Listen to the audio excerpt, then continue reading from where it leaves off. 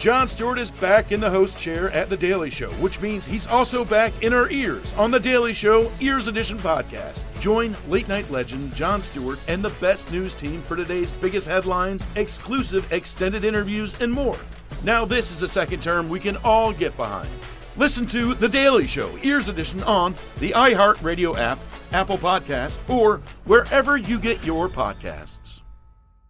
I'm John Cipher. And I'm Jerry O'Shea. We spent over 30 years in the CIA uncovering global conspiracies. Conspiracies aren't just a theory to us, which is why we started our podcast, Mission Implausible. Everyone has questions about conspiracy theories, but with our background, we can actually answer those questions. Anyone can just start screaming about microchips and Jewish space lasers, but it's our mission to remove the bull and get down to what's real. Listen to Mission Implausible on the iHeartRadio app, Apple Podcasts, or wherever you get your podcasts. Hey, it's Alec Baldwin. This past season on my podcast, Here's the Thing, I spoke with more actors, musicians, policymakers, and so many other fascinating people, like jazz bassist Christian McBride. Jazz is based on improvisation, but there's very much a form to it. You have a conversation based on that melody and those chord changes. So it's kind of like giving someone a topic and say, okay, talk about this. Listen to the new season of Here's the Thing on the iHeartRadio app, Apple Podcasts, or wherever you get your podcasts. Hey, everybody, this is Robert. And this is Joe. And we have an announcement to make about the Invention podcast. This episode about the invention of soap is actually going to be the last episode of Invention that is going to be published in the Invention feed for the foreseeable future. That's right. Now, this does not mean that Robert and I are done doing episodes about the history of inventions. Those episodes will continue on the feed of our other podcasts. Not for the moment regularly on Mondays, but they will be part of our regular rotation of topics that come up as we publish on Tuesdays and Thursdays in the Stuff to Blow Your Mind feed. So this episode is also going to be a regular episode of Stuff to Blow Your Mind, but it'll be about an invention. This is how Robert and I decided we could keep the spirit of invention going while doing our other show, Stuff to Blow Your Mind, and at the same time retiring the Invention feed. Yeah. And Robert, I gotta say, I'm sorry to see this feed go. I have had a lot of fun doing this show with you. Yeah, I have as well, and I also I think we have a pretty awesome logo for the show, and I mean, but that's the thing. It's like we love invention enough that it's not actually going away. It's actually going to just become a part of Stuff to Blow Your Mind. And in a sense, really, Stuff to Blow Your Mind will reabsorb the invention and techno-history-based content that was a part of that show before we kind of splintered off some of our topics into this secondary show, Invention. So it's not so much as something is going away, but something is being reabsorbed back into the mother show, back into the mother thing. That's a good way of putting it. So what does this mean practically for you, the listener of Invention? Well, I would say, first of all, there's no need to unsubscribe from this feed. In fact, I would recommend, if you don't mind staying subscribed, that's probably a good thing to do. This is a place where we can let you know about future developments. If anything is ever happening with our shows in the future, we could probably publish updates and get in touch with you here. So if you want to stay subscribed, I think that's a great idea. The other thing is, of course, please go subscribe to our other show, Stuff to Blow Your Mind, if you are not subscribed now. That is the show we've done for years before we ever started Invention. At its heart, Stuff to Blow Your Mind is a science podcast, but we take a very interdisciplinary approach. So we look at science topics through the lens of history, mythology, literature. We kind of throw everything into a big cross-disciplinary blender there. And so, of course, Invention is one of the things that goes in that slurry.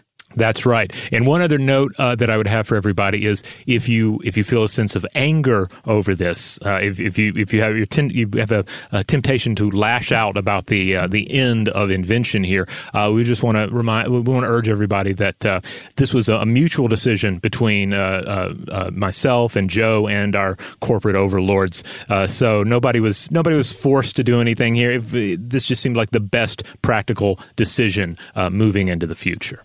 Yeah, totally. But as we said, we're not done with inventions. They will continue to pop up from time to time in the topics we choose for Stuff to Blow Your Mind. So if you're not subscribed to Stuff to Blow Your Mind, go subscribe now. Stuff to Blow Your Mind. We think you'll love it anyway, and you'll definitely love the invention episodes. Yeah, and you can find that wherever you get your podcast. So without further ado, let's dive into this new episode of Stuff to Blow Your Mind, the invention of soap. Welcome to Stuff to Blow Your Mind, a production of iHeartRadio.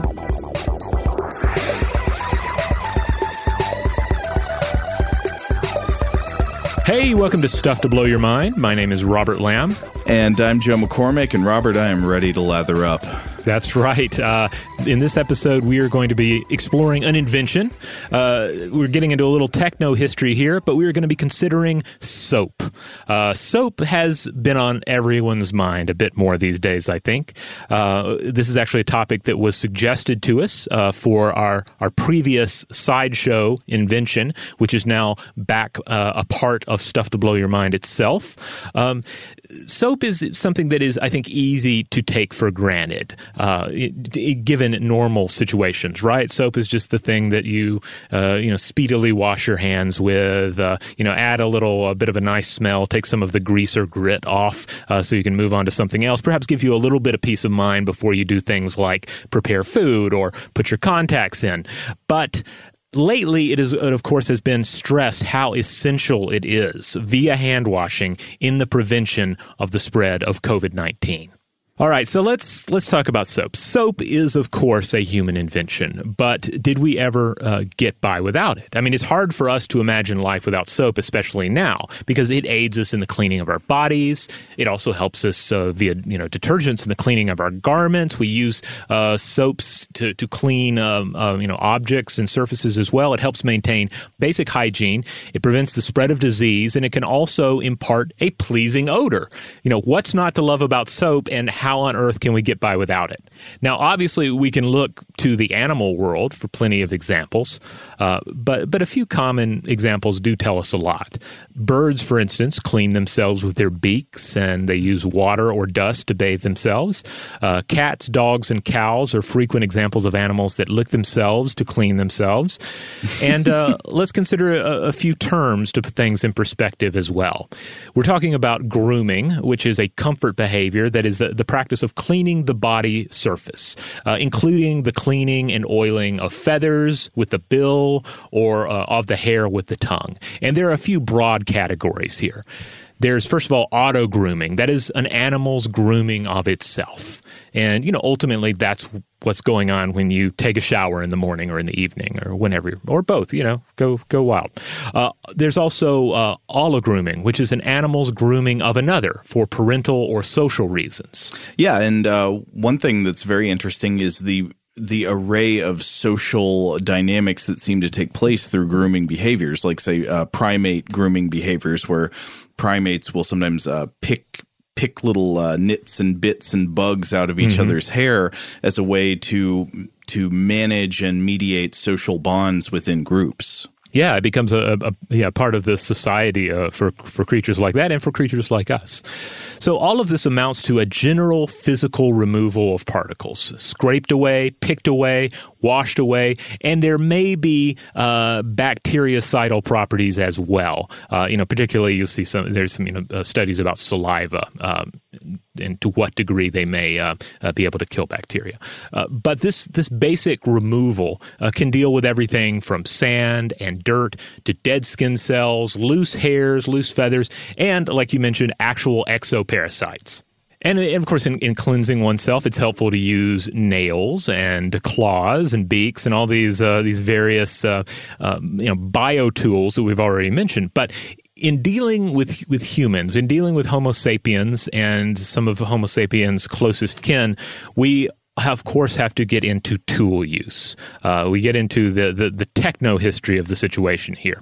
And one of the sources I was looking at for this episode was soaps from the Phoenicians to the 20th century, a historical review by Roth et al. It came out in 1996.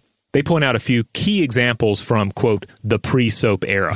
This is an era you might think of as the squeegee era, yes. Where we did have some tools. We probably were interested in cleaning ourselves, but we didn't have soap yet. So what can you do? Maybe you can kind of squeegee your skin with a little bit of abrasive action. Yeah. And indeed, Neolithic people apparently used flint scrapers to clean themselves. A basic way to remove dirt, grime, dead skin cells. Why depend on just those I'm guessing horrid fingernails that you have during the Neolithic period, when you can also start using some tools. You're using tools to scrape other things. You need a good scraping as well, so grab some flint and get in there. Now, I really hope that they were not using the same hand axes, bifaces, or pieces of flint to process animal carcasses and then to scrape their own skin clean. But I have to guess there probably was a bit of crossover. Yeah, it seems inevitable, doesn't it? But so the use of a kind of a bit of mechanical leverage, some scraping with a tool, did not stop with Neolithic or Stone Age people. This actually did continue into classical civilizations. Like the Romans did something similar. Yeah, before the Age of Plenty in the 1st century CE, the Greeks and Romans depended on, they had vapor baths. They had, an extravagant bath system for sure. But also they would scrub and scrape the skin with a strigil or skin scraper made of bone, ivory, or metal. And this, basically what it sounds like. You get the skin itself, nice and moist from a bath, or perhaps via the application of an oil, and then you can start scraping away and remove that that outer layer of grime, dead skin, etc. I guess some people still use something like this to cleanse themselves. I mean, in terms of just dealing with our skin, I know, for instance, that just going to the YMCA, I'll hear some of the older gentlemen in the locker room. They would talk of ways that they would deal with like the thickened calluses on their feet, and some of the sometimes bad advice they would give each other would involve essentially scraping away the skin, generally with tools and implements that were not designed for that purpose. Wait, it sounds like you've got a specific tool in mind. Are they like using a food processor blade or what? Well, one was definitely, there was a guy that was telling me what you need to do is you need to get yourself a safety razor and then remove some of the safety features, and then you can scrape away some skin. Which sounds like a bad idea, and I do not recommend anyone do that. Another person said, what you need to do is you need to get one of these, and he held up, what do you call these? It's for the grating of, say, ginger for culinary purposes. A microplane? Yes, a microplane. So he held up a microplane, and he said you can get one of these at Bed Bath & Beyond. It works great. Again, I would not recommend using that on your body. I would recommend getting a sanding or scrubbing implement that is designed for use on the skin and use on the feet. What you do is you get a stick blender and oh, man. But that's not to say that other folks weren't engaging in the use of essentially chemical approaches to the cleaning of the skin. The ancient Egyptians made use of soda to clean their skin, as well as to treat diseases of the skin. Okay, so soda is interesting here because that suggests we're getting a little bit closer to soap-like territories. This will make more sense when we explain soap in a bit, but soda, of course, is an alkali. It's a base, and in certain combinations, in the presence of fats and water, this can actually have a lathering soap-like effect. Yeah. So this is a nice ancient example. We'll get into some more in a bit. But, and then another example that Roth et al. Point out, 5th century BCE, during this time period, Herodotus wrote of the priest-physicians of the temple of Amun at Karnak in Egypt during the reign of Ramesses. This would have been 1113 through 1085 BCE. And Herodotus stated that they would, quote, bathe in cold water twice a day and twice a night and cleansed their mouths with natron. Now, natron was a mixture of sodium bicarbonate and sodium carbonate. That's what you call mummy mouth. Yeah. One of my favorite books on the history of hygiene is a book titled Clean by Virginia Smith. And in that, she points out that natron was dissolved in water to clean the body, to clean clothes, furniture, and sometimes it could be ignited with incense as well. Priest would chew it and drink it as a cleansing as well. So it wasn't just used in the creation of mummies. It was like, in a way, this kind of posh, high status chemical for all all your hygiene needs. In a way, it could be like, you've got to have that mummy mouth. Yeah. Now, I think one of the facts that we're getting into here, especially with the natron example, is that we are dealing with medicine. We're dealing with medicinal uses, and that's one of the amazing things is when you start looking at some of the early history of what we think of as soap, you're often dealing more specifically with medical practices and sort of the magic of early medicine, as opposed to just sort of we don't think about soap as medicine. We don't think about hygiene as medicine. But it is. I mean, it is preventative medicine, quite literally. Yeah, totally. Now, other BCE treatments included using olive oil on the skin. I mentioned that already as something that might apply before scraping. Clay and plant ashes as well. During the biblical period, we see a form of soap made from plant derivatives, generally from salty regions where the plants gathered potash and soda. And the Bible actually mentions the washing materials bor, borit, and shilig. Akkadian, Syrian, and Arabic languages all include specific words for soap-producing plants. Plants that would definitely become important later on, if not then, in the creation of these soap-like elements. And plant ash and clay were also widely used in the cultures of India, Peru, Chile, and Angola. Well, maybe this is a good place to stop and explain how soap actually works, but should we take a break first? We should. We'll be right back. Jon Stewart is back in the host chair at The Daily Show, which means he's also back in our ears on The Daily Show Ears Edition podcast. The Daily Show podcast has everything you need to stay on top of today's news and pop culture. You get hilarious, satirical takes on entertainment, politics, sports, and more from Jon and the team of correspondents and contributors. The podcast also has content you can't get anywhere else, like extended interviews and a roundup of the weekly headlines.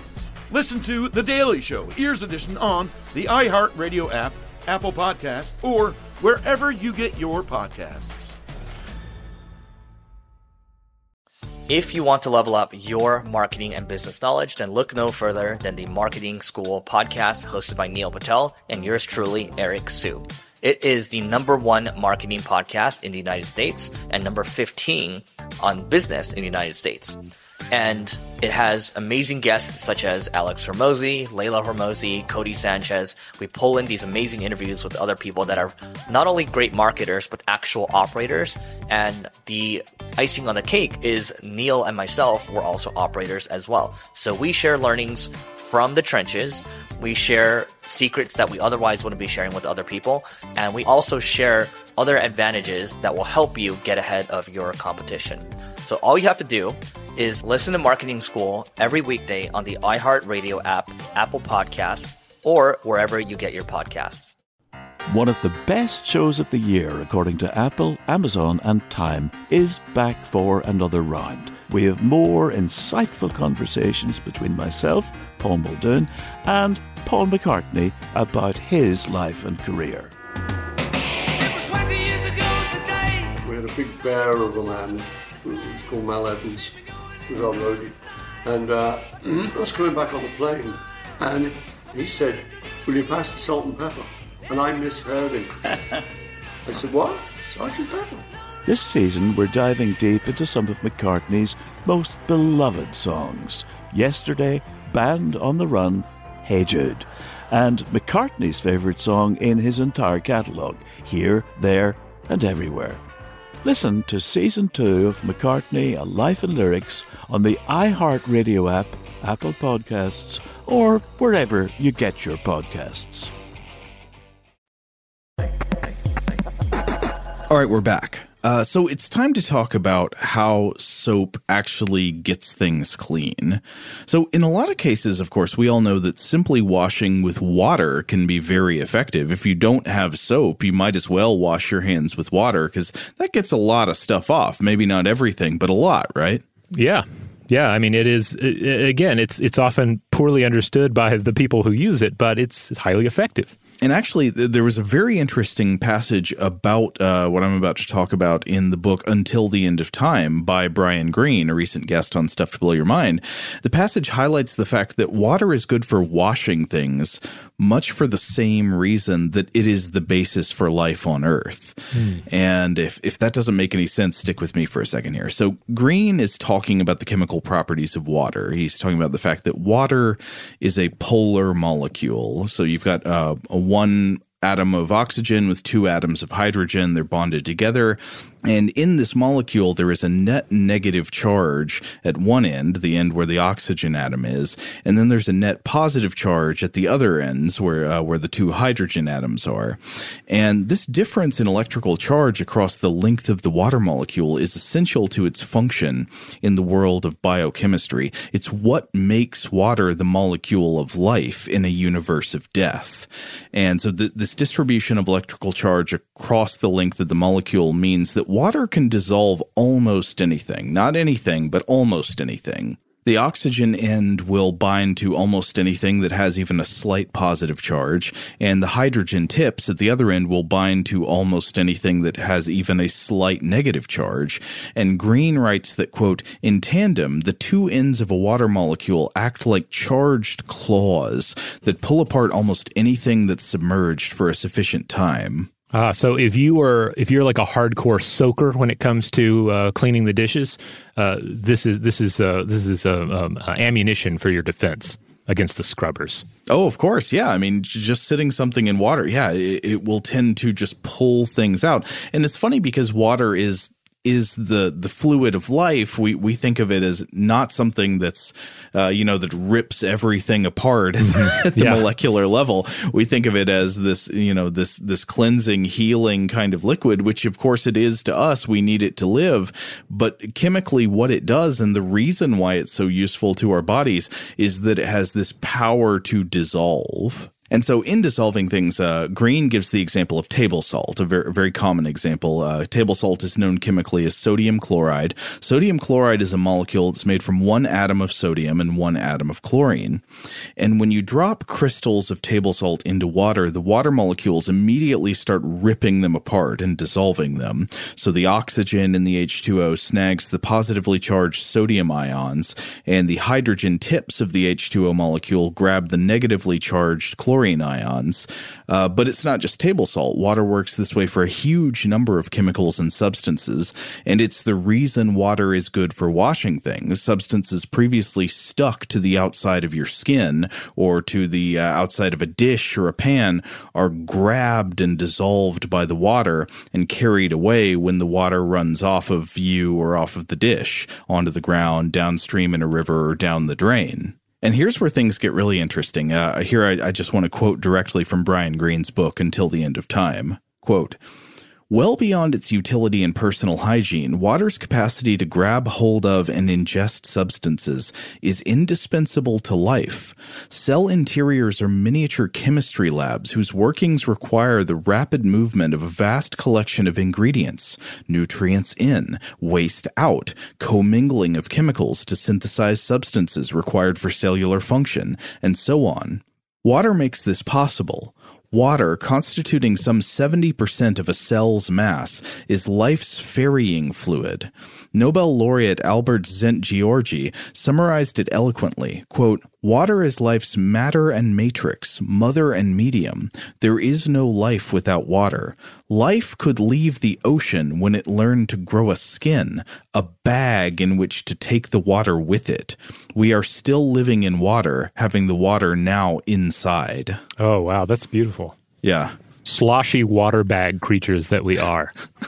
It's true. We're bladders of life waddling around in the desert above. Yeah. But so this is amazing. It's basically the same reason that water is good for washing your hands and the reason that astrobiologists are looking for signs of water on Mars. But while water is an amazing solvent and good for washing all kinds of stuff off your hands, there are some cases where its hygiene powers fall short.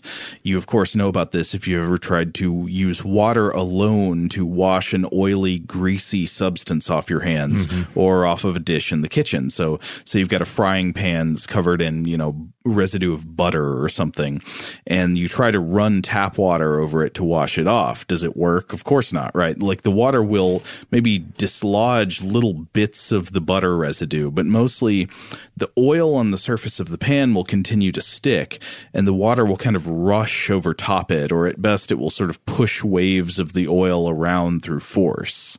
Now, I do use that as an example because I know everybody has done it, but if you remember from our Fatbergs episode, please do not wash oil and grease down the drain, lest you begin to make a soap dragon down in the sewers below us.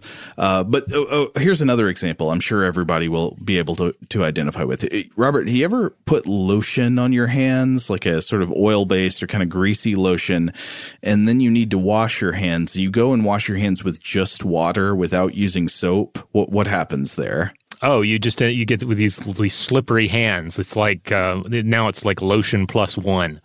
Right, exactly. The lotion does not get washed off. You have to use soap in order to get lotion grease off of your hands, and your hands will stay greasy no matter how much water you run over them, right? Yeah, obviously there's a certain amount of physical removal is possible. Generally what I do is like I wash it off my hands real quick and then I realize, I had lotion on, and now I kind of have to use like a hand towel to physically remove some of the lotion water mixture. Right.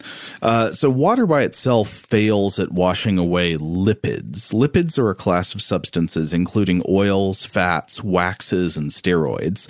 And this is because simply oil and water do not mix easily, which is in turn due to the chemical properties of the two substances. So we were talking about how water is a polar molecule. It's got different electric charges at each end. And because of these different electric charges at each end of the water molecule, water links up with itself very easily through a series of connections called hydrogen bonds. So you can kind of think of the analogy of Legos, right? The top of one block just very easily snaps onto the bottom of the next.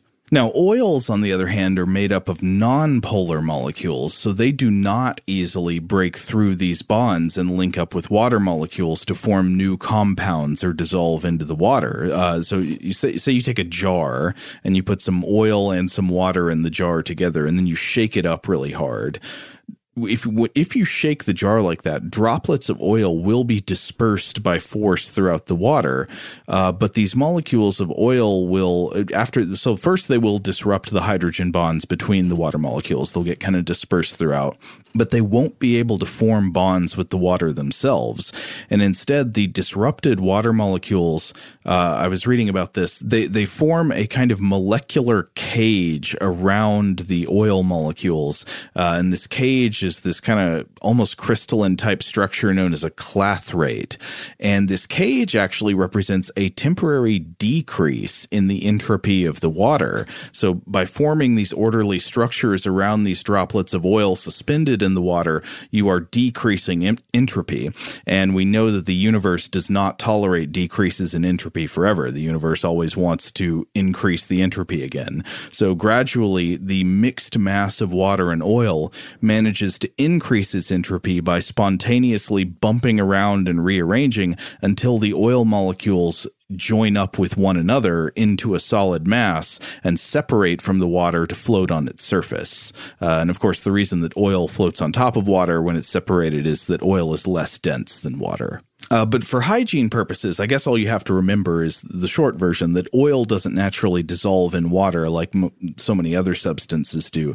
And this is why water alone is not very good at dissolving and washing away oil or fat-based substances. And this, of course, is where soap comes in. Here's where we all know from experience, you can't get the lotion off your hands or the grease off your hands with water alone, but if you use some soap, it comes right off. Another example that comes to mind here is of course, with our hair. I think if you've ever experimented with just rigorously shampooing versus going no poo, as they say it, as they call it, that you can definitely observe this in action. So I feel the oils in your hair. Yeah, like I will generally go no shampoo for like a few weeks at a time.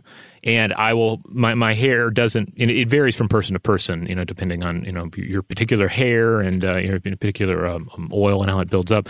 But with my own hair, like a little bit of oil will build up and my hair will look tolerable and, I won't have to do much with it. But then eventually I'll come a point where I start feeling a little oily and therefore I bust out the shampoo. And when I do, all the oil is gone, and then I just look like a troll doll, because now there's no oil in my hair at all, and it's just this poofy blonde mess.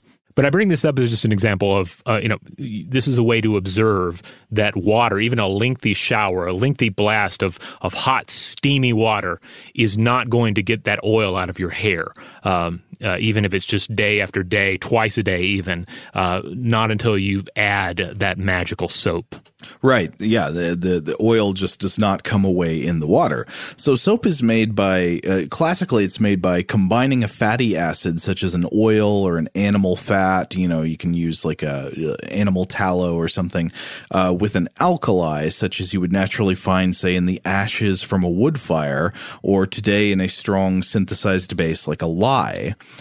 So at the molecular level, soap is a pin-shaped molecule that plays well with both water and lipids. Its tail is hydrophobic, meaning it doesn't like water. It avoids water molecules and it forms a bond with fats and oils. Meanwhile, its head is hydrophilic, meaning it likes water. It bonds with water easily, and it becomes suspended in a solution of water and gets washed away when the water is rinsed off.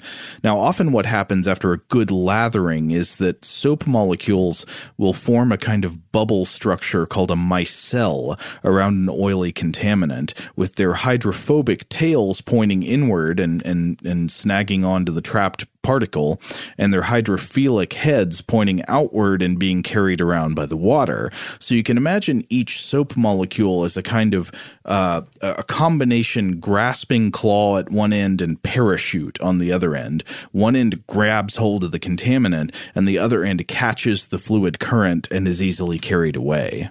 But I should add that the hygienic properties of soap don't end there, just at the ability to latch onto these lipid molecules and carry them away in the flow of water. In addition to making it easy to wash lipid-based dirt off of surfaces like your hands, soap is also directly lethal to many kinds of germs, including many kinds of viruses and bacteria.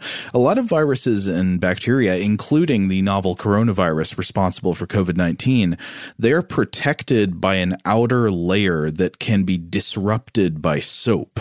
The fat-loving ends of soap molecules kind of jam themselves into the lipid bilayer on the outside of the virus. I've seen it compared by some experts to like little chemical crowbars just stabbing into the lipid outer membrane of the virus and breaking that outer membrane up. And essentially what this does is it disembowels the virus, so its guts spill out all over the place, and then they get washed away harmlessly on micelles whenever you rinse your hands. So as an added benefit, the soap not only makes it much easier to get these sticky little germs off of your hands, it also just kills lots of germs. Not every germ is killed by soap, but lots are, including the coronavirus. Yeah, I think it was the Roth article that I referred to earlier. The authors pointed out that we have this safe, mundane, this tame feeling about our soap. Soap is gentle, but for most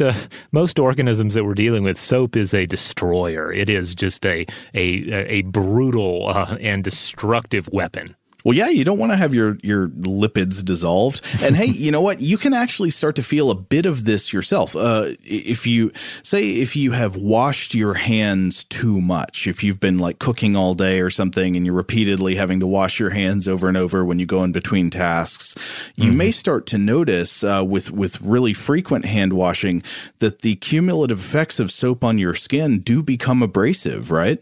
Yeah. If you say helped your husband kill a king or something to that effect, and you're washing your hands a lot, you'll notice that, this is starting to irritate the outer layer of my body. I think a lot of what's going on there is that natural lipids in your skin, oils that are a healthy part of what your skin normally does to protect itself, are removed also when you wash your hands like that. And if you just keep removing all that stuff, it can kind of dry your skin out and irritate it. But I do want to say one more thing about hand washing with soap, which is that I looked into this, the question of time, because we've all been told a bunch of times now, you need to wash your hands with soap for at least 20 seconds, right?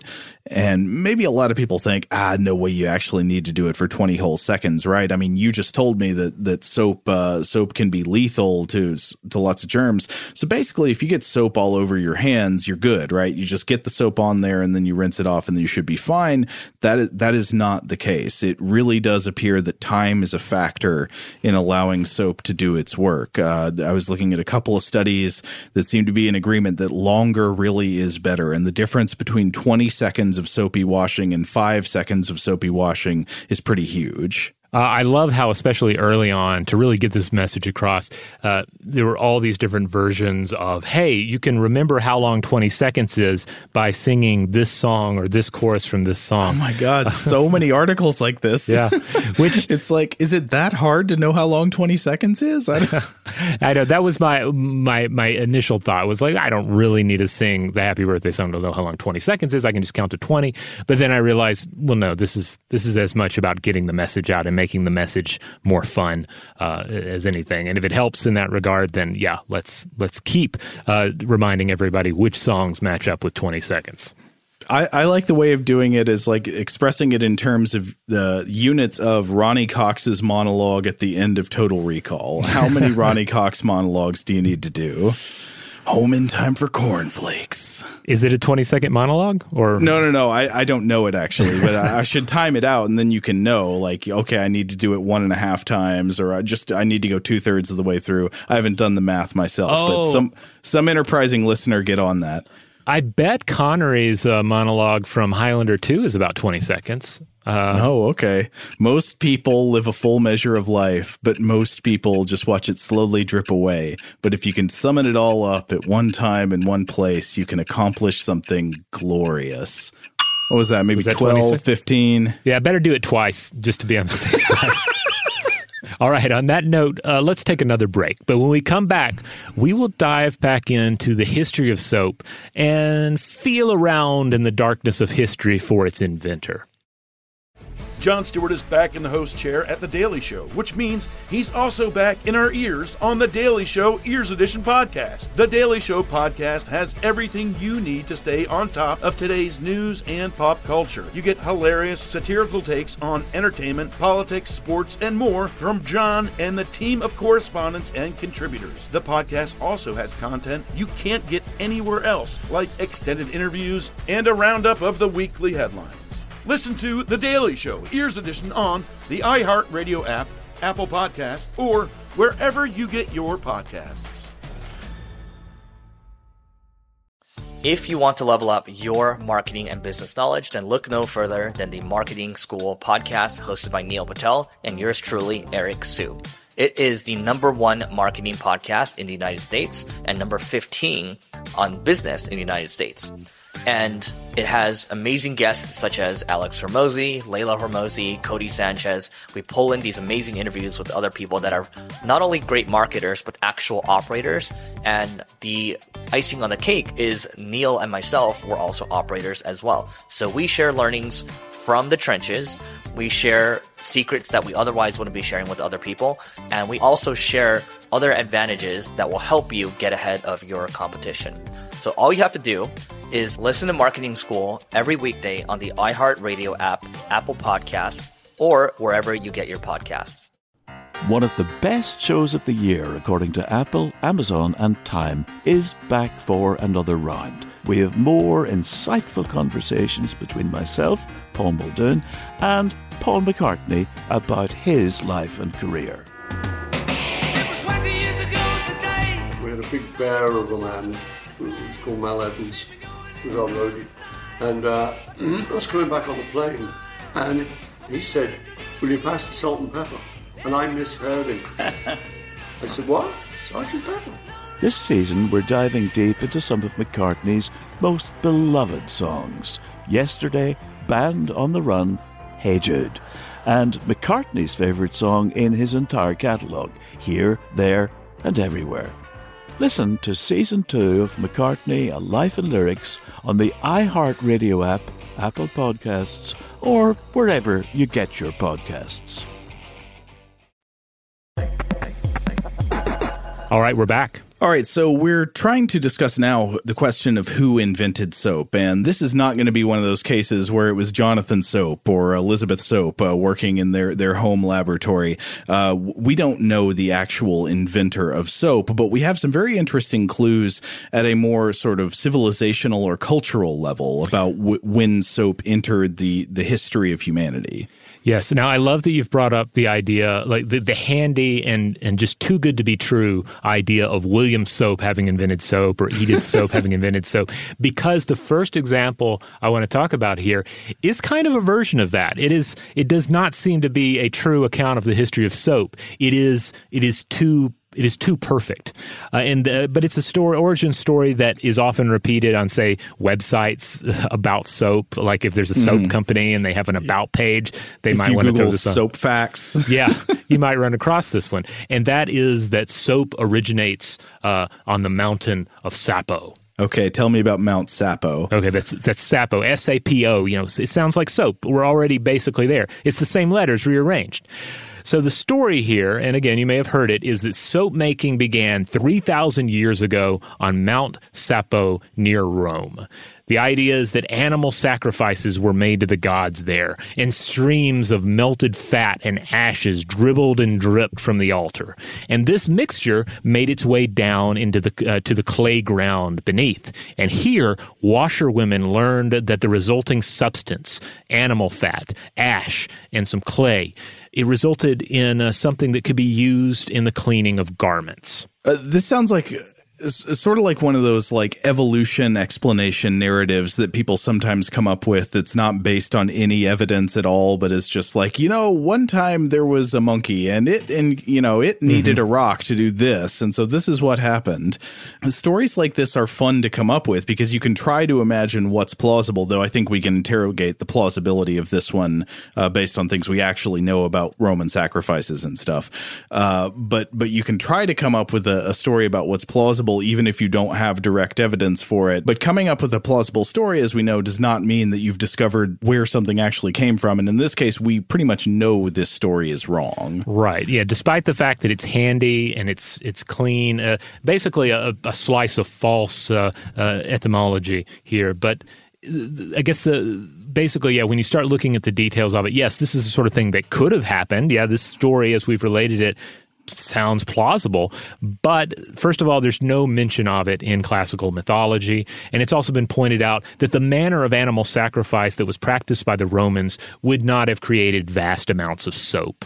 And I believe a lot of this had to do with just like how much of the meat was actually, like how much of the animal was actually burnt and how much of it was sort of taken apart for other uses. Right, so the chemical reasoning here would be that you've got animal sacrifices, animal bodies being burned, and there's a lot of fat on them, and the fat is just rendering out as the animal is being burned, and it's pouring off into this area where there's also ash in the pit from the fire where the animal's being burned. And of course, as I mentioned earlier, soap is made generally from a combination of lipids like animal fats and a base like ashes. Ashes can work for that. So you combine fats and ashes and water, and then you can basically have something like a crude or rudimentary soap. So you can imagine something like this happening. But one criticism I was looking at was that apparently in Roman animal sacrifices, they'd take off most of the usable fat. It was like if you could do something with the fat, they weren't going to burn that on the altar. Yeah, they were too practical for that. Basically, this is an origin story, a proposed origin story for soap that would say that soap is essentially a byproduct. And I guess that basically you would need enough of that byproduct to be produced for people to realize that it had some sort of a useful property to it. Also, did we mention that there is no Mount Sapo? Oh, that's not another a big one. place? Yeah, there's no Mount Sapo, so we can't even identify it on a map. Or again, there's no writings about it in the ancient traditions. So it seems that there's not much evidence to really back this up. It seems to be an altogether invented origin story, perhaps even a straight-up hoax. There's another reason, though, I think that's a very good argument that this is not actually the origin of soap, which is that we've got literary references to soap that we'll get to in just a little bit that are actually older than this story alleges for the creation of soap. Yeah, exactly. And I think that's going to be one of the key factors here. Now, I do have to say it's certainly possible generally within the history of humanity that things get invented and reinvented, that the basic chemical properties in one medicinal concoction in one culture, that it gets reinvented somewhere else, accidentally or with some tinkering in another culture. So that sort of thing is still possible. And I guess we have to keep that in mind. But in terms of saying, where did it come from? When was the first soap born to us? It definitely was not born on this Mount Sapo 3,000 years ago. Stuff that we can pretty accurately say is soap predates it by quite a bit. Okay, I got a question. Yes. We love to hear from Pliny on ancient substances. Does Pliny the Elder write at all of soap? Oh, he certainly does. Yeah, you know, Pliny's going to talk about soap if it is at all around. Now, he does not mention Mount Sapo, which I think is another key fact to keep in mind, and certainly adds to our heap of evidence against the idea of that being an accurate story at all.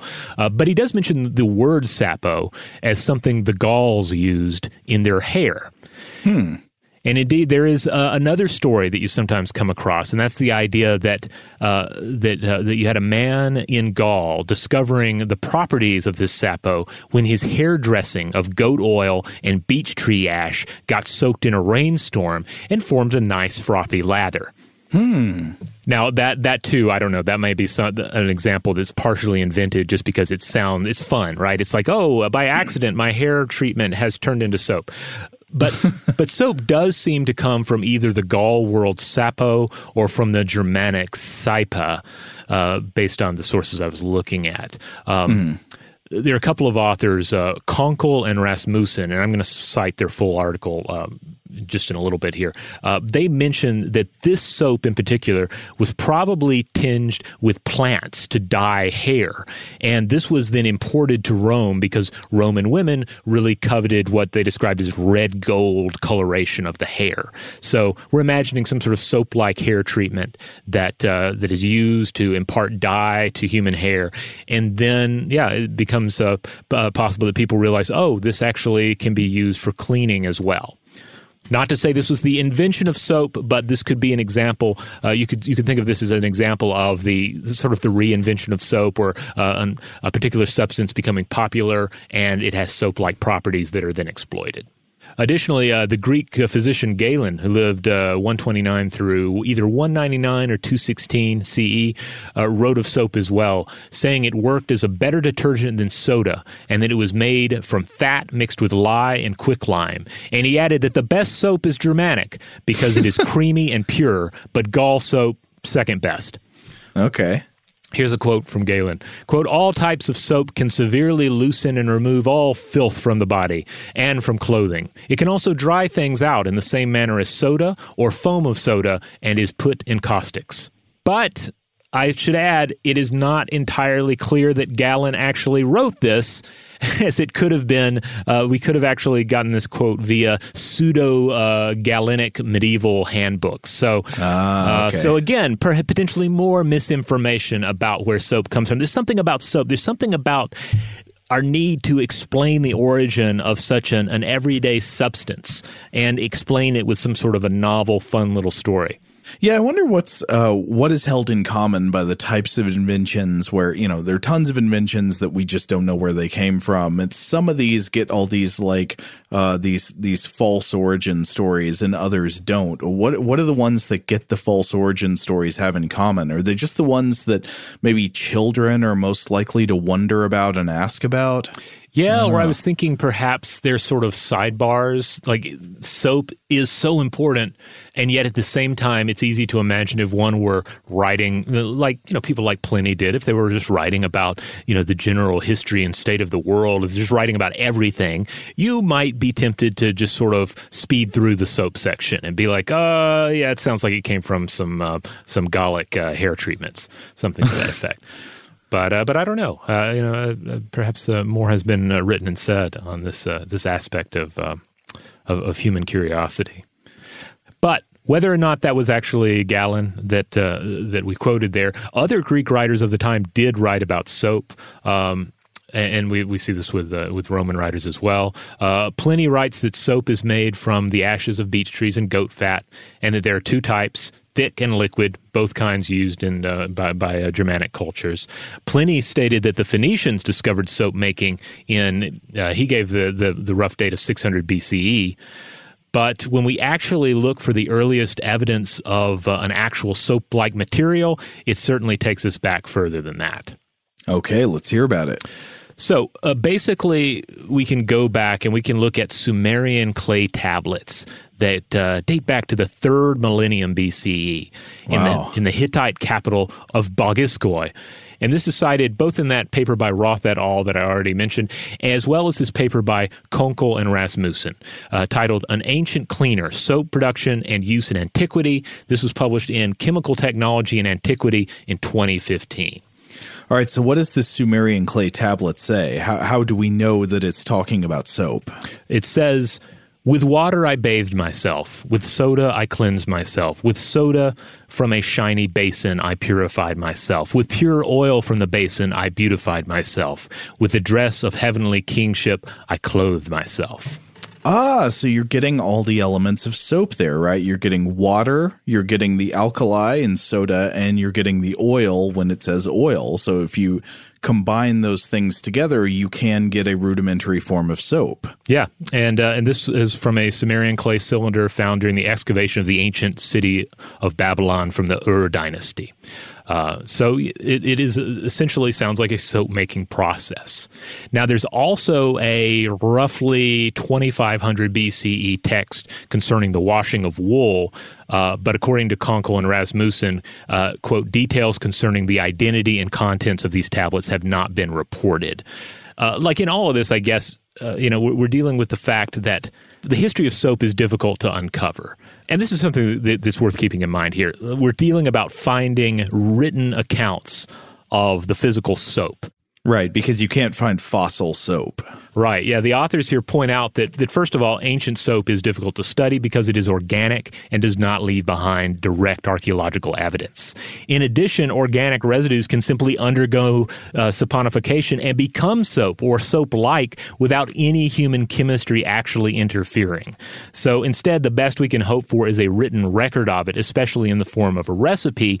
And in that, we deal with all the normal problems of looking at the historical record to understand human history, because it's a question of what was actually recorded, and then what was recorded in a way that could survive, and then what actually did survive. The point about natural saponification happening, this ties into something we've talked about on the podcast a couple of times, I believe, such as like the soap corpses. One very famous example is known as the Soap Lady that's housed at the Mutter Museum in Philadelphia, which is what happens when people are buried in soil with a certain kind of soil chemistry, and the lipids, the fat layers around the outside of their body react with the chemicals in the soil to form a kind of entombment or encasement of soap around the body as it decomposes. Yeah, so that's an example there. Like nobody was making soap on purpose there, but sometimes soap happens. Likewise, nobody's trying to make soap in the sewers with that's right, with the soap dragons. Yeah. Because you could imagine if potentially someone looking back and they were like, well, they created this the aliens come and they're like, they created this enormous system underground, and its sole purpose seemed to be the construction of massive pieces of soap. I mean, I guess that stuff isn't technically soap. I mean, it has soap-like qualities, but or I don't know, is it technically soap? I don't know. Actually, remember the answer to that question. It is soap-like in some ways, at least. Mm-hmm. Now, Kunkel and Rasmussen, they do point to this third dynasty of Ur, that's a 2200 BC account, as being, quote, a detailed economic account of cloth manufacture, and this is what includes a recipe for an impure liquid soap made from oil and potash, and this is what is generally and currently considered to be the oldest verified record of soap making. Now, they point out that soap is generally mentioned in connection with medical writings in Mesopotamian cultures, centering in on the diagnosis and prognosis of illnesses and the creation of herbal remedies that usually consist of a pharmacological ointment containing oil, plant matter, and various other substances. So they also point to a Sumerian pharmacological tablet from 2200 BC from Nippur that is seemingly the oldest medical record of soap, but it's also kind of deconstructed soap because the quote-unquote ailing organ is washed with a special solution, then rubbed with oil, and then covered with plant ash. So it's kind of like it's deconstructed soap. Wait. What's the ailing organ? Yeah, I was wondering about that too. It brought some rather specific ideas to mind. Apparently there's some uncertainty there, but the authors later in the article speculate that we're talking about hands and feet. So organ used very loosely here. It still makes me wonder. I mean, like, I know in some ancient documents, like in some books of the Hebrew Bible, I believe scholars speculate that references to the feet are often euphemistic references to the genitals. Yeah, well, and ultimately, hey, the genitals need washing too, and genitals also suffer ailments, both of the skin and other varieties. So, I mean, it's...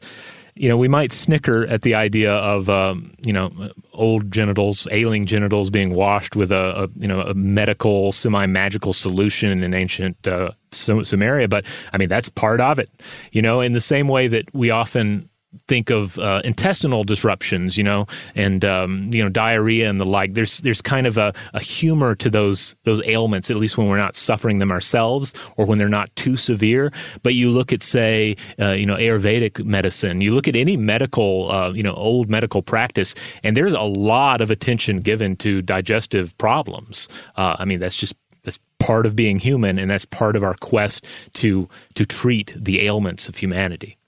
Mm-hmm. Speaking of diarrhea, while soap is great for washing the outside of your body, do not ingest it. Oh, yeah. We were reminding my son of this several months ago, maybe half a year ago now. And at the same time, he was, as he is now, super into Harry Potter. So he's into potion making. So when we told him about this, he took this potion bottle that he plays with in the bathtub, and he filled it like mostly with soap. And then he labeled it the diarrhea potion.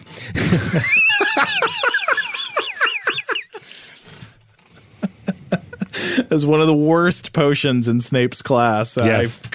I completely flunked the diarrhea potion portion of the Snape semester. The diarrhea potion is still in the bathroom. Maybe I should take a picture of it and share it with people on the Stuff to Blow Your Mind discussion module on Facebook because, it exists. And you know what? It probably works.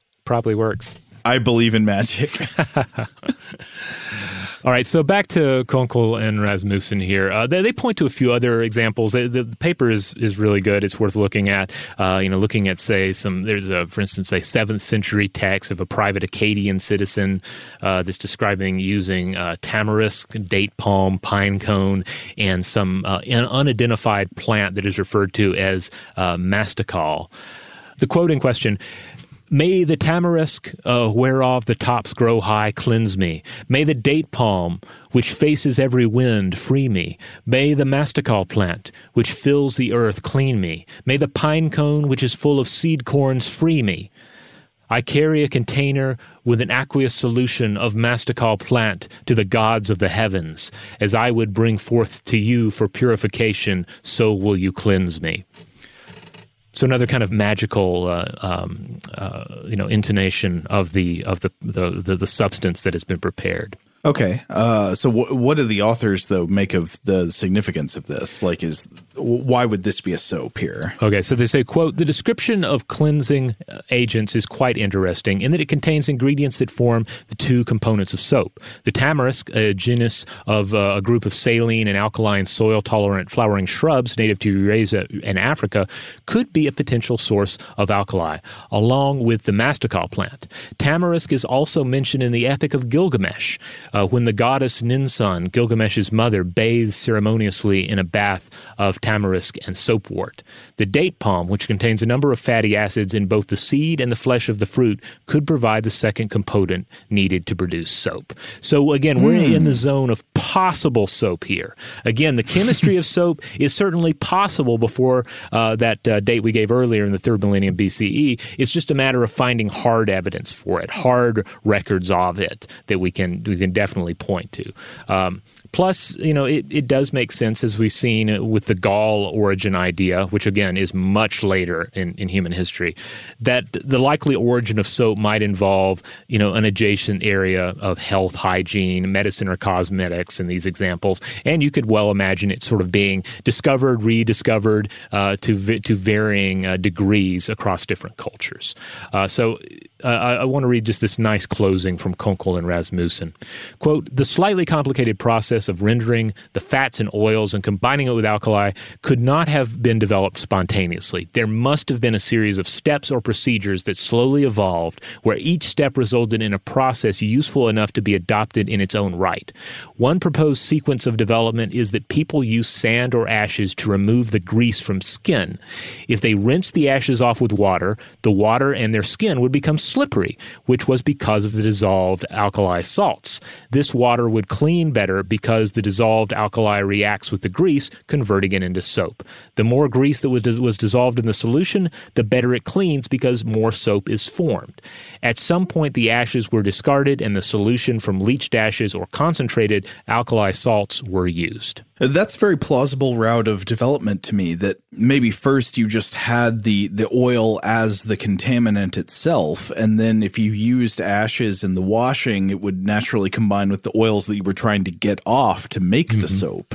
And then, of course, that would wash off much more easily because it bonds with the water you're using to rinse. So yeah, I can definitely see something like that. Maybe that like ashes from a fire pit are kind of the stepping stone. Yeah. So this is interesting to really sort of, peer back through history. And again, you don't have that wonderful aha moment where you suddenly have something accidentally produced. Instead, it's something that develops out of these hygienic practices and rituals. One of the funny things that I was just thinking about is that throughout history, you would have had all of these soap-making industries that were making use of rendered animal fats. And I would guess that a lot of the animal fats they were using were probably not the ones that were like still freshest and best for, I don't know, culinary uses or other types of uses. So I can imagine that the process of making soap throughout history might often have been rather nasty and stinky work, even though what you're making is ultimately the thing that gets the rich butts clean. Yeah, soap making does, even knowing, a little bit more about what goes into the sausages, it does have this air of sort of chemical nobility to it, right? Today, especially when you're dealing with craftspeople, right? And the creation artisanal soaps, bespoke soaps, and so forth. But yeah, which I made with rancid goat fat. Rancid goat fat is not used in the marketing enough. I always think back to those Irish Spring commercials from when I was a kid, where it's like, the manly Irish soap that appears to just spring forth from the earth. It's like some weird manna that flows out of the mountains in Ireland or something. Soap's another thing. We've talked before about like products that get gendered marketing and products that don't. And like, of course, soap is one of those that's so interesting. Like, there's feminine soap and there's masculine soap, and like, why? I don't know. Yeah, I mean, obviously, some soaps are more, I guess, are more durable than others, or harsher. Like I remember my grandfather would always wash and lather up with lava soap, which was one that was definitely gendered, but right. it was like a workman's soap. I guess they probably still make it. I'm certainly not in the market for it, but it was a harsh and abrasive bar of soap. It was the most masculine bar of soap imaginable. This'll turn you into leather. Yeah. It'll make beef jerky out of your skin. Yeah, to just rip your skin right off. And then, of course, you see the Irish Spring. And there's, I'm sure, a plethora of different, masculine soaps out there. Uh-huh. And then, of course, the reverse is true as well. You have some that have, that lots of floral tones and are definitely going in the other direction. I don't know. I'm more of the gender-neutral soap category. I like something, nice and politely in between.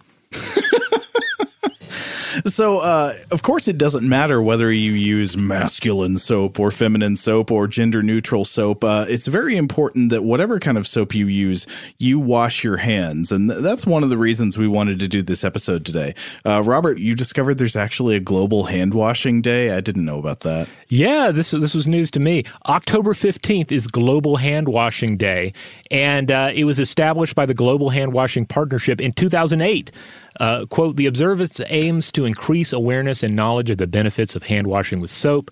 I have been going, certainly since its inception, I have not noticed this holiday. I have a feeling this October 15th, we might give it a little more attention. Yeah.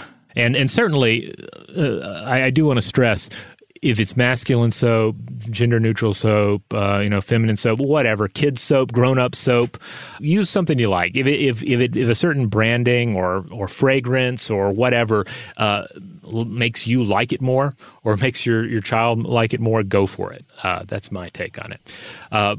But yeah, the Global Hand Washing Day is coming up, and I was looking into it, and I found some wonderful stats via the CDC about just the benefits of hand washing, specifically the benefits of hand washing education within a given community. They point out that it can, first of all, reduce the number of people who get sick with diarrhea by about 23 to 40%. It can reduce absenteeism due to gastrointestinal illness in school children by 29 to 57%. It can reduce diarrheal illness in people with weakened immune systems by about 58%. And it can reduce respiratory illnesses like colds in the general population by about 16 to 21%. Yeah, now one thing that's highlighted here is that hand washing is going to have different levels of effectiveness with different kinds of germs and diseases.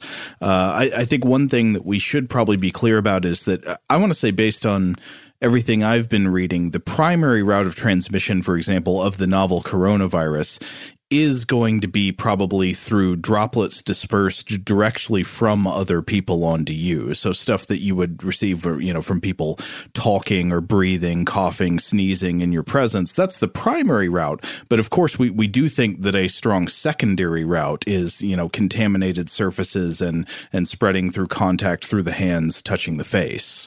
Yeah, I mean, that's why hand washing alone is not enough. That's why, early on in the pandemic here in the United States, there were a few days, maybe even a week there, where like every business just went crazy with hand sanitizer and hand washing encouragement, with just hand washing stations or hand sanitation stations everywhere. But then it quickly became, obvious that's only the secondary transmission.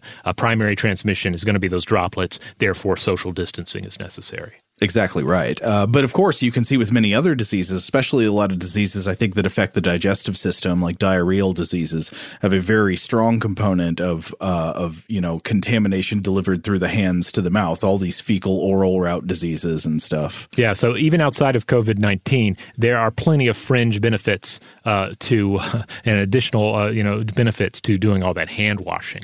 I found this interesting. I imagine other folks heard about this as well.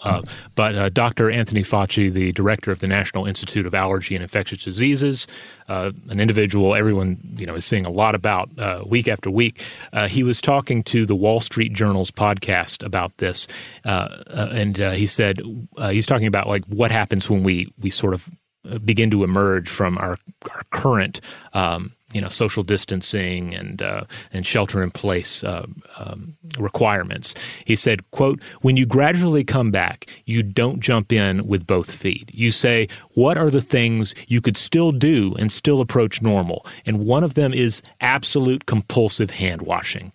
The other is you don't shake anyone's hands. I don't think we should ever shake hands ever again, to be honest with you. Not only would it be good to prevent coronavirus disease, it probably would decrease instances of influenza dramatically in this country." But how will this be received by the people who just love shaking hands? I say as a joke because I assume nobody does. I mean, I guess some people actually probably do enjoy it. I mean, I don't know. Does anybody accept like the certain kinds of people who like to play some weird dominance game about it? Does anybody else enjoy it? I mean, if it's literally just a friendly greeting, words are great. Yeah, and like I was thinking a little bit about this myself, because certainly the handshakes that I remember are like the big, dominant, like hand-crushing handshakes you encounter, and also the awkward, like dead fish handshakes. Yeah. And even like a normal handshake is, at least for me, kind of awkward. But I think part of it is like you think about, when do you shake hands and when do you not? We tend not to shake hands with our closest friends and coworkers, et cetera. It's like new people. And that's part of why, I mean, that flows right into Dr. Fauci's advice here. But I guess the other thing is we're often talking about kind of like business handshakes and that level of stranger handshake. But then there are also the sort of handshakes that often take place in, say, a communal church environment. So my initial response was, yes, I hate business handshakes. But then I had to think, well, how about handshakes that take place during like the passing of peace in a church setting? Okay. Like those are okay. Those are nice. I like those. That being said, I'm happy to leave those behind and do something else instead. We can do the elbow bump thing. We can nod to each other. There are tons of things we can do and still have that communal experience. I want to see churches pass the peace with a fist bump, because I was just looking at a study from the American Journal of Infection Control in 2014 by Sarah Milla and David E. Whitworth called The Fist Bump, a more hygienic alternative to the handshake. They actually studied how much, like what percentage of germs were spread by handshakes versus other types of greetings, including a high five and a fist bump. And what they found was that, quote, nearly twice as many bacteria were transferred during a handshake, and the mean here was 1.24 times 10 to the 8 CFU. That's CFU means colony forming units, compared with a high five, whereas the fist bump consistently gave the lowest transmission. So I think if you must touch, fist bump instead of handshake. Especially don't do prolonged handshakes. They measured that a strong handshake, quote, or a prolonged handshake is even worse than a moderate handshake. So like those ridiculously long handshakes that you sometimes see the U.S. president engage in, where like nobody's letting go, like where it's like a test of will. That's just a natural way to pass on various ailments. Or like the ones, I think, aren't there some of these in like action movies, like in Arnold Schwarzenegger movies, like the beginning of Predator, when Arnold Schwarzenegger and Carl Weathers are just like holding hands for several minutes. Yeah. It's an iconic scene. It's just so raw, the big muscles and all, but yeah, not a good idea. But they both had diarrhea for a week after that. Yeah, I mean, probably just they probably were already having it. They were in the jungle scenario, right? Living off the land. Now, I did notice that they point out a difference between fist bump and prolonged fist bump. So it's like, I wonder, is a prolonged fist bump going to be more like the snail or some of these variations on the fist bump, or then also are they blowing it up at all? Are they doing the hand grenade? So many questions. I would imagine the blowing it up is pretty safe. I don't think any germs are transferred during blowing it up. Yeah, as long as it blows up quickly. Maybe that's the great thing about it. The blowing it up is a way to remind ourselves that we've got to keep this brief because this hand grenade is about to go off. Well, I will say, my personal prejudice against handshaking aside, if you're going to be shaking hands, make sure you wash your hands a lot. Wash your hands before, wash your hands after. Yeah. And use soap. Use soap. Yeah, because soap, again, is a fabulous human chemical invention. It has a very long history, a very fascinating history. So hopefully you'll all think this is something you can think about during those 20-plus seconds that you wash your hands. Totally. All right, so we're going to go ahead and close it up there. Obviously, there's more we could have gone into, in terms of certainly the more recent history of soap and so forth. But really, I think the ancient history here and just the basic understanding of how soap works were the most important things to focus in on.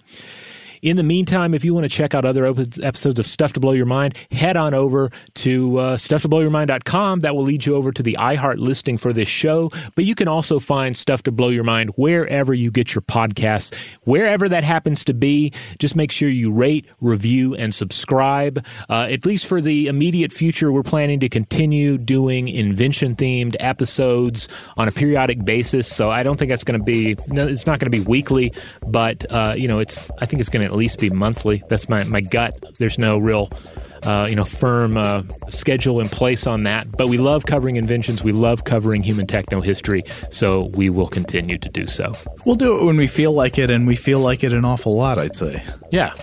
Anyway, huge thanks to our excellent audio producer, Seth Nicholas Johnson. If you would like to get in touch with us with feedback on this episode or any other, to suggest a topic for the future, or just to say hello, you can email us at contact@stufftoblowyourmind.com.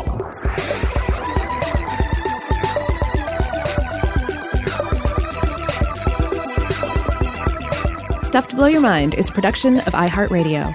For more podcasts from iHeartRadio, visit the iHeartRadio app, Apple Podcasts, or wherever you listen to your favorite shows.